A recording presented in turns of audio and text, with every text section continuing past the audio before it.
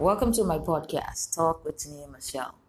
Today I want to talk about what is happening in the Bahamas.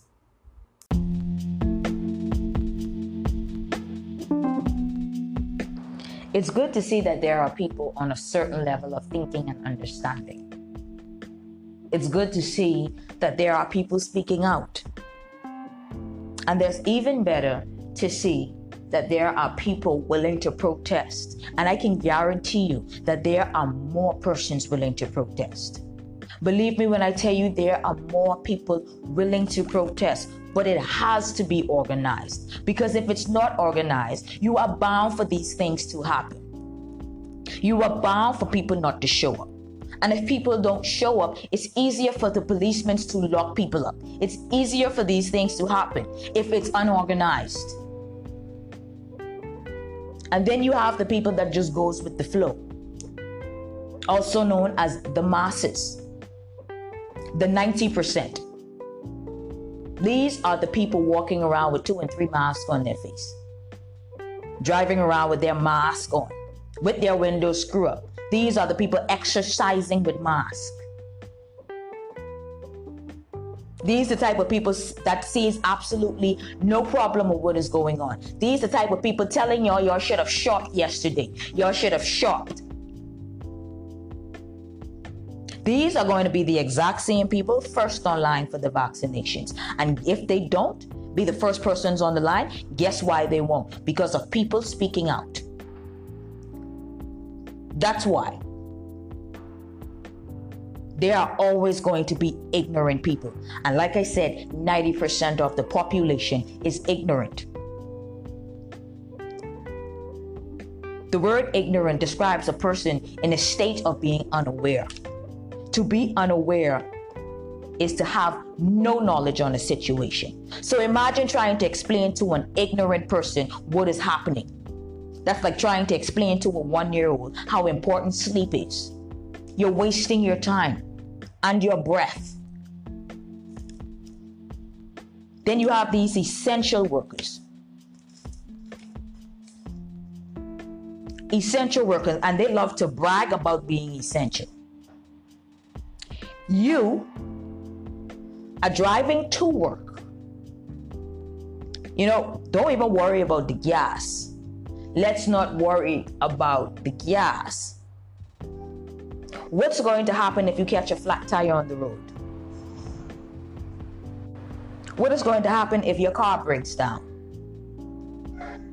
and all of the shops are closed? Who can you call when nobody can come out of their house? You're going to work slaving for money you can hardly spend. The most you could do with your money is barely buy food. And that's barely.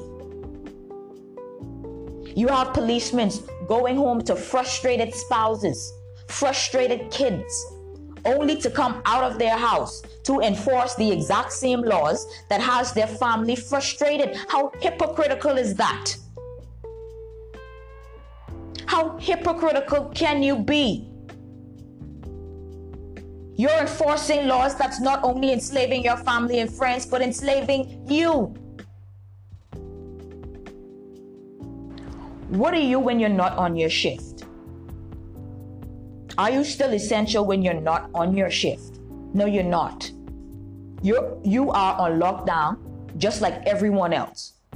You suffer the exact same consequences just like everyone else once you are not on that shift. You are not essential if you are not on that shift. And y'all want to brag about essential workers? They pulling y'all out your house, closing down the same things y'all need to get to and from work, and calling y'all essential, and y'all want to brag about that? Y'all have no life outside of working. No life outside of working. You are working mainly to pay bills, mainly to eat, and this is barely because everything is closed down. Menace is not understanding the psychology behind this. When people start to panic, automatically their bodies are filled with cortisol, which causes their blood pressure to rise. What do you think is going to happen soon when people can't survive? The body was designed to survive.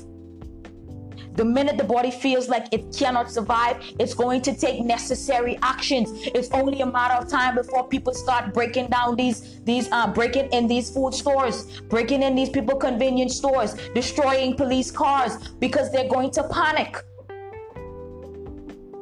This goes far beyond lockdowns. What do you think is going to happen when people panic? When they realize that they can't survive, when they have to look in their kids' eyes and realize they can't feed their kids, what do you think is going to happen to the Bahamas? People are going to lose their lives. Because not only will you have people trying to survive, but you're going to also have people who join these riots and start these protests just for the sake of it, and they're going to lose their lives foolishly. This is what's going to happen when people start to panic, because you will not be able to separate who from who. You're going to force people on the streets, and once that happens, you can promise yourself that these stores are going to get broken into. Mr. Prime Minister, you need to sit down and really think about what you're doing, because at the end of the day, the money you are receiving won't benefit you in the long run. It won't benefit you in the long run. How could you sell the country for money? Sit down and think about that. How can you sell your resources for money? But anyway, we have to fight. You can't sit down and worry about people, because, like I said, there's 90% of the population that are ignorant. I saw a post where a young lady said she would chop her hand off before she vote PLP. You don't want to challenge the universe like that. Who would put something like that out there? Seriously, sit down and think about it. You worrying about politics at a time like this, and you will have the audacity to say you would chop your hand off before you vote PLP. These are the type of people we are amongst. We have to get up and fight for something.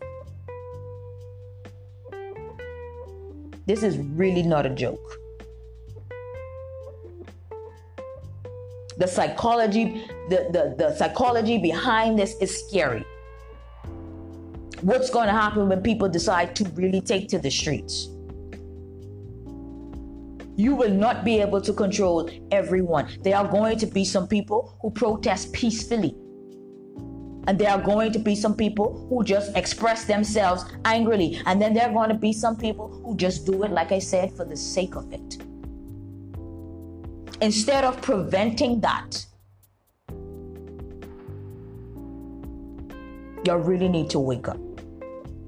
And just always remember, there are always going to be ignorant people. Always.